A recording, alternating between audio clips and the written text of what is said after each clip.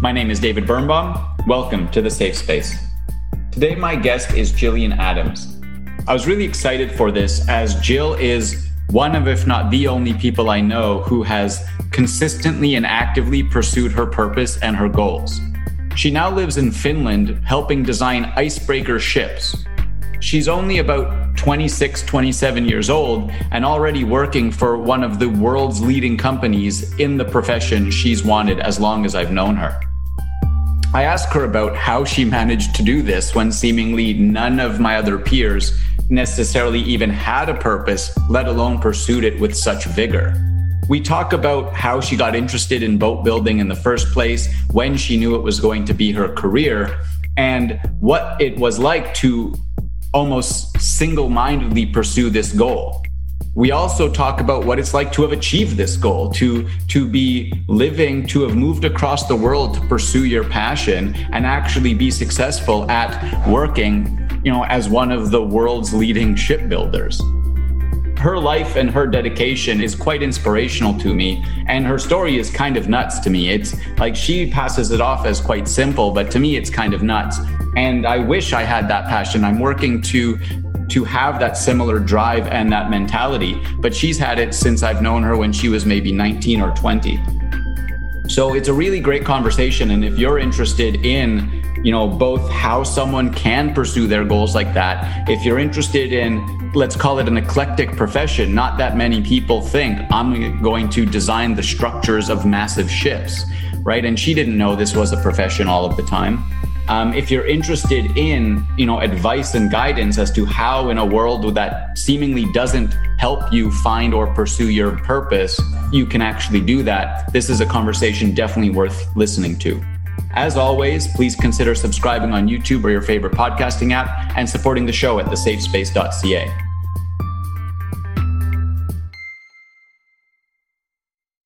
Hey, Jill, how's it going?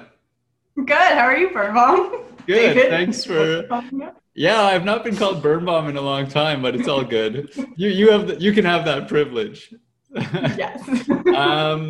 So I really appreciate you coming on. I'm excited to talk to you about this because you are, in my words, like the most, let's call it, single-minded, dedicated person I've ever met, in like the best way I could possibly, say that, because I don't know how long you've wanted to build boats, but as long as I've known you, you wanted to build boats. And like, that was just your mantra almost. Like everything you were doing seemed to be going towards that. And, there are other people who I've met who've had things they claimed they were dedicated to do, but like you've moved to Finland. You're there because this is where people build boats and that's what I want to do. And so like, it's very impressive. And I want to kind of understand where this passion came from and then get into what that was like actually, like growing up in university and these sorts of things. So why don't you tell me a bit about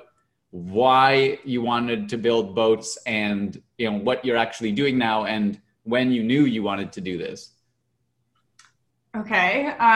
So I guess we'll start with what I do now. So right now, I'm a structural designer for ice-going ships. So I work for a company called Arctic Technology, and we specialize in ships like high ice class. So that's ships going to Antarctica and to the poles and really high up there and operating year-round in ice. So I work on designing the structures for the hull for that. Very cool. This was not necessarily what I thought when I went to university, that this is what I was going to do. Actually, I went into university and picked mechanical engineering because I was like, planes are like boats. There was a bit of deviation from the dedication. Okay. But I think that was more because I didn't realize that this was actually a career path. Right? So it's quite a niche part of the market, even within shipbuilding. Like shipbuilding is pretty niche, and then sorry, that's the cat. And then Arctic shipping is even more niche than shipping. And so I didn't know, coming from Ontario, that was a path I could take. Right. At the time. So you've always had, tell me a bit about your passion for, yeah, when I say like you build boats, people might not understand, like you're working on like the, as far as I understand, like the top tier of ships in the world, like the most complex ships, right? Yeah, that's what we like to consider. Yeah. And, but you've always been interested in boats generally. And so I didn't know there was some deviation because, yeah, as far as I knew, I mean, we met maybe in your second or third year. Yeah. And you wanted to do this. And so tell me a bit about your passion first, I suppose, for boats more broadly. So that, I guess, started, I sailed with an organization out of Toronto on tall ships, Toronto Brigantine. And so I was part of the crew there, and it was really, that was kind of the formative part of my high school. I was never really involved with things within my high school. It was always with these ships in Toronto. So I would travel to Toronto, work on the ships on Fridays and Saturdays, and then in the summer I would live on the ships. So that's really how, I guess, the maritime world kind of creeped into my life. And my family's originally from Nova Scotia, and so I've always loved the sea. I always like being near the water. And so both of those went hand in hand. And so that's kind of where it started, was being crew on the ship. And like some of those summers were the best summers of my life. And that really is what started my passion for shipbuilding, I guess. Cool. And so then when did you kind of actually figure out or decide that this was going to be a career path, or it was a potential career path? Yeah. So I went into, I knew I was going to do engineering from a fairly young age, like probably 12 or something. And then I went into mechanical because I figured it was quite broad and it could go kind of into any branch I wanted. And originally I thought, originally this lasted about a semester when I was in first year. I thought aviation. But then I ended up finding an article, or my mom found an article in the newspaper about a young ship designer working in Vancouver. And so essentially from that point onwards, all of my co-ops, I tried to find something that was in the marine. So I started going out and looking for naval architecture companies. And so then I finally got my first placement in when we probably would have just met in second year. And from the moment that I got that position and I heard that this was a thing, then that I guess is where the dedication started. And I was pretty set on this being my career path. Right. And so tell me about that, because in university, it was kind of almost like a running joke, how obsessed you were with boats and how single-minded you were, like, I'm building boats. And, it's very dismissive because there are very few people like that. But now, I view that as impressive that you kind of knew what you wanted to do and you were working at it. You hustled for your own co-ops. You, as far as I knew, put in a lot of effort to be able to go to grad school.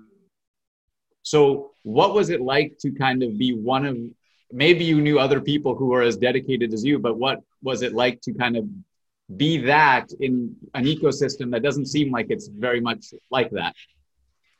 Yeah, so I remember getting to like fourth year and we had to do our mechanical design project. And it was so focused on entrepreneurship and like building a product when all I really wanted to do was design a ship. But it wasn't set up like that in any way, shape, or form. And to really get a good grade doing something like that, you had to go well away from kind of what the standard was. So I think in some ways it wasn't like the university. Okay, granted, it was in car country, I feel, mechanical engineering wise. It wasn't really in shipbuilding. So it was very geared towards anything other than ships. And I remember like we had a fluid dynamics class and I was sitting, second row, and we got to the buoyancy and stability lecture. And I was like, yes, finally, something that is not car related and is related to what I want to do. It lasted 15 minutes. The prof said, no one's going to use this in their life. I put up my hand and said, excuse me, this is exactly what I'm doing. And they're like, They gave me another 5 minutes and then moved on. Right. So it was like, I guess the school projects and everything didn't really kind of line up with what I wanted to do, but because I could find those co-ops, and I'm working in the structural department. It is like your basic kind of mechanics of deformable solids is what it was called at Waterloo. So it's how does a beam bend? So it wasn't that my education at Waterloo was completely useless. It actually set me up very well. But there was definitely moments in school where I was like, do we have to study another car? And what about in terms of the social setting? Because I had no idea what I wanted to do. And I felt there was more people like me than like you in terms of if we were on opposite ends of the spectrum. And so did you find other people who were kind of like-minded in kind of knowing what they wanted to do? Yeah, I found a few people that at least maybe it wasn't what they were going to do forever, but it was like a passion they were at least that dedicated to. A lot of these people were like friends on the Formula team who like they knew they were going to do something with cars kind of thing.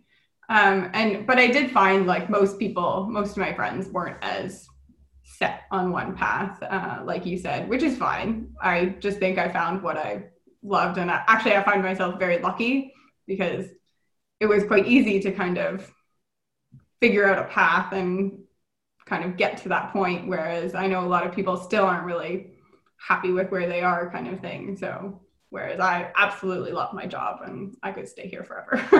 Well, I'm very glad to hear that.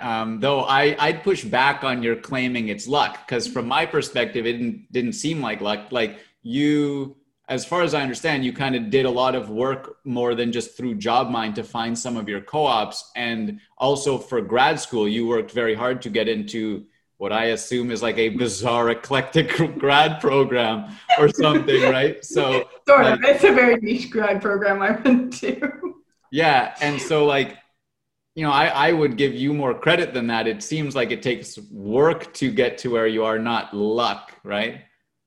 Yeah, I'm not saying it was so much luck that I got to where I am, but it was luck that I found what I wanted to do.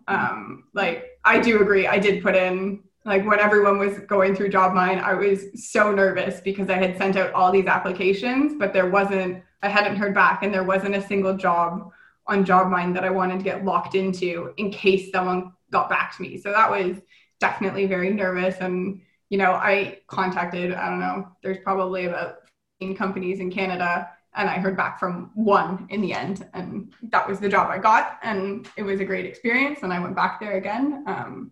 But yeah, no, I did. And for master's as well, it was a lot of research into how I could, fund myself moving abroad, because it wasn't just moving to one country. I studied in Finland and then studied in Sweden. And so how to, fund international masters and pay the tuition fees and living costs and moving here kind of thing. So yeah, I think I'm happy with where I am, but it did take some work and sacrifice to get here.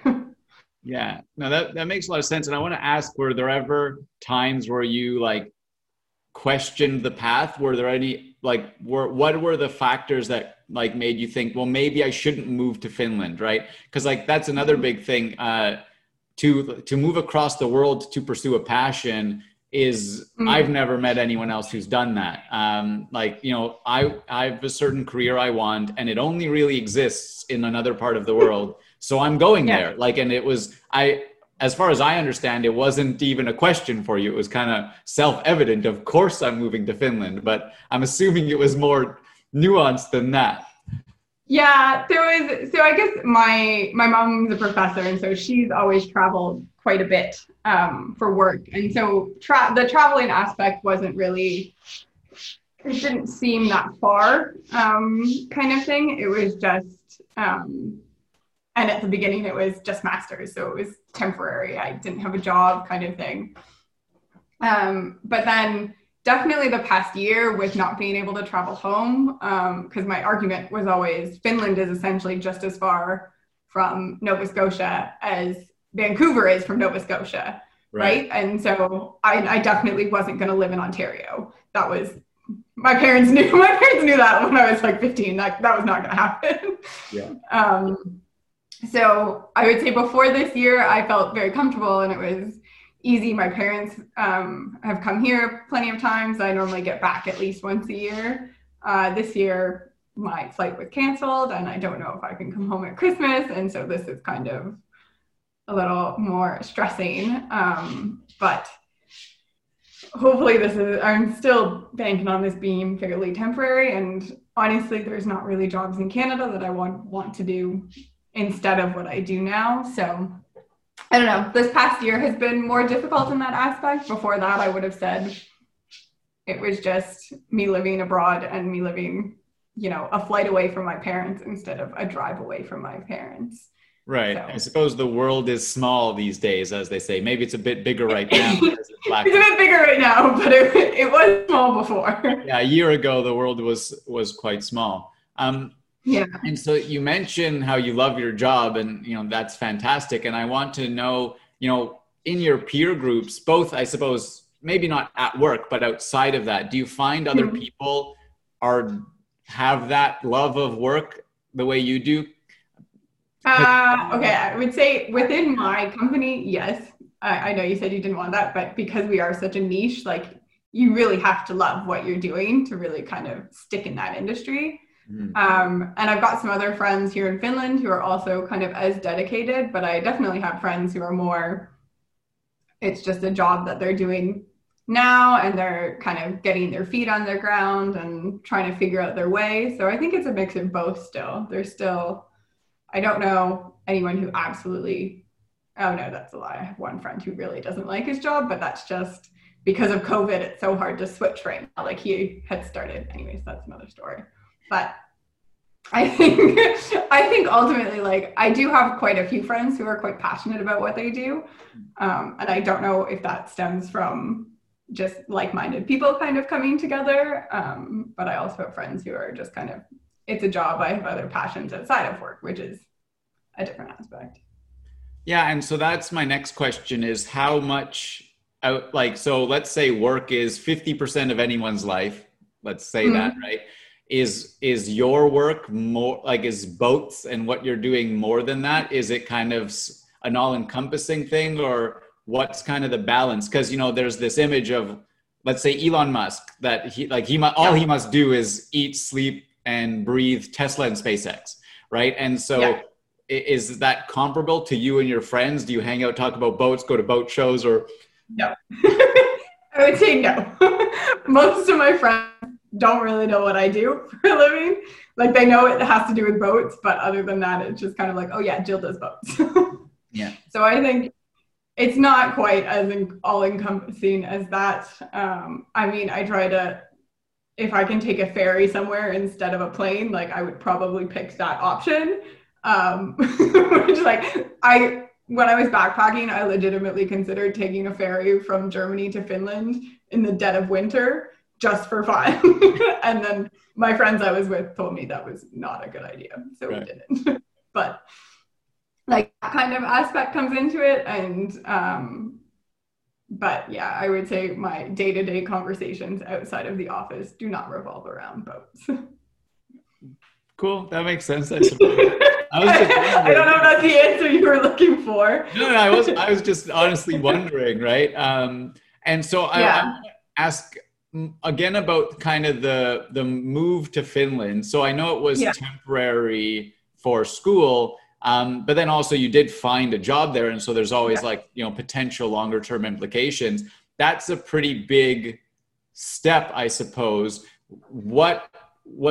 If you can kind of tell me a bit about the thought process of weighing priorities and stuff, because I don't know if I could try, if I'd be willing to go to Finland and try and learn Finnish and, all of this stuff. And so, if you're doing the pros cons weigh scale, okay, building boats versus all of this other stuff, was it not even a question or what's that kind of process like? I know when I started, so I've been working now 2 years. So when I started, it was always kind of thought of as, I don't know what my cats are doing, I'm sorry.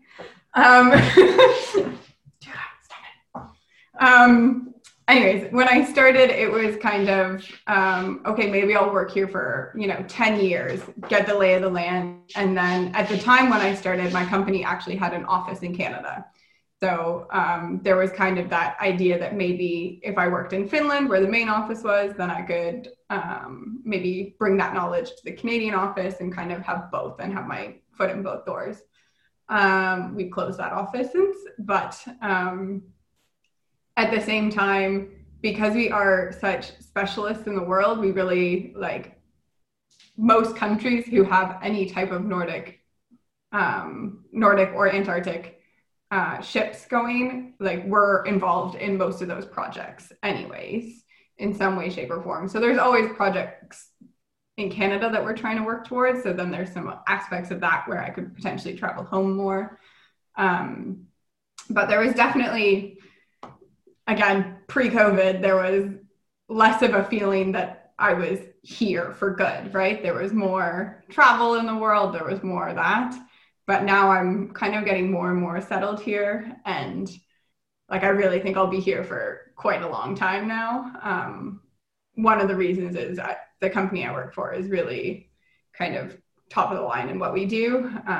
And the jobs in Canada aren't really, Canada's just kind of building up the shipbuilding program again. And so it's not quite as advanced as what we're doing. And so I don't know, I kind of see it as taking maybe a step back. So where I would be closer to family, and that's not even guaranteed because I could be on either coast. So that aspect kind of got taken out of it. And then on top of that, it's not really the top of the line. Like it's not the best that I could be doing in the field. And that's really what I want to do. And so like that part of the Finland equation weighed more than the Canada equation. And it was the same. Go ahead. I was just gonna say it was the same with like friends and stuff. Like it was also like I moved here and I knew absolutely nothing. Like I knew no one, I didn't know the language, that kind of thing. And so, but even like my friends recognized that I wasn't gonna be in the Toronto Waterloo area where most people were. So they were still only really gonna be seeing me once or twice a year maybe. And so that kind of, that aspect of the moving away was kind of negated because I wasn't going to live where I grew up essentially. So that was part of the equation. Right. So like there was very little to no chance you'd stay where you were anyway. So it's like if you're going to move to BC, what's the difference with Finland? You're still going to be in a new place, not know many people. Yeah. Like that was almost a given for you. Yeah. That was a given from quite a young point in time. So okay, that makes sense. What is it like to know you're one of the best in the world at something? Like you're working for one of the best and maybe you're not the best in the world. Like, I don't know your skill level, but you're working for like a top company in the world. And, you know, I know very few people who've achieved that status, especially at such a young age. What is that like? There's a bit of like second guessing sometimes. Like there's definitely kind of that thought of like imposter syndrome a little bit where you're like, am I really doing this? Like kind of, do I really have the qualifications for this? But I think it's also like, I don't know, I was always very smart. And that was kind of one of the things I really prided myself on all through school. And so I worked hard for my grades. I worked hard to get to where I am. And so I think I just worked hard to get this job as well. And I got my foot in the door and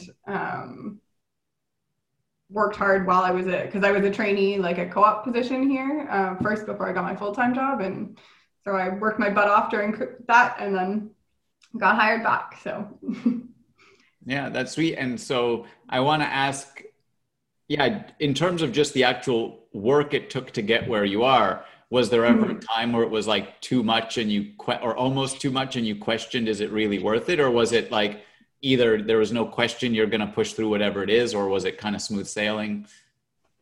Sailing. I don't think it was smooth sailing all the way, but there was definitely always that passion that like, this is what I want to do. And that was kind of the driving force. And that kept me going when I was missing home and that kind of thing and couldn't make it home for some things. Mm-hmm. Kitchen. And so do you have any advice for kind of people starting in university or at some point in high school or in their career, like in terms of how to actually pursue an interest? Because I think most people have some interest that they think is impractical, let's say, right? Because most people don't have no idea what they're doing, or what they want to be doing. They just kind of, I would say, think the fringe thing that they're actually most passionate about probably isn't possible to do as a career. Yeah. You said that was kind of like, you didn't know boats were a thing you could actually build, and it was kind of not. I don't know. It was not nurtured. I don't know why I ever thought that. Like, how did I not think that like that was a career? Well, I mean, I wouldn't have thought of it. And I was recently talking with someone who now at the age of 40 or so is reflecting how like he never considered law as a career because he just had never been exposed to lawyers. And it's like, well, lawyers exist, but you don't make that connection that like, oh, this is something I could theoretically do. Yeah. But so do you have advice? Because you're someone who, oh yeah, I can build boats actually. The light bulb went on and then you pursued it. What kind of advice would you have to people? I think honestly, do your research. Like I didn't know the companies existed in Canada until I sat there and did my research, because as much as we all like to think we're unique, someone probably had the thought before. And so if you find that niche passion that you're like, you want to pursue, and you want to, even if you're not doing necessarily the exact degree or something like that, but it's something you're passionate about and you want to pursue it, I would say try to find someone who does it. So that was my first step into the industry, was finding someone who was like a good mentor and could help me through kind of that first step and kind of show me the different aspects of marine engineering and naval architecture. And that really kind of, once that door was opened, it was a lot easier to kind of really see that as a career. And then also kind of, as I said, Waterloo may not have been the best to train me as a naval architect, but it at least like I could see where the links were.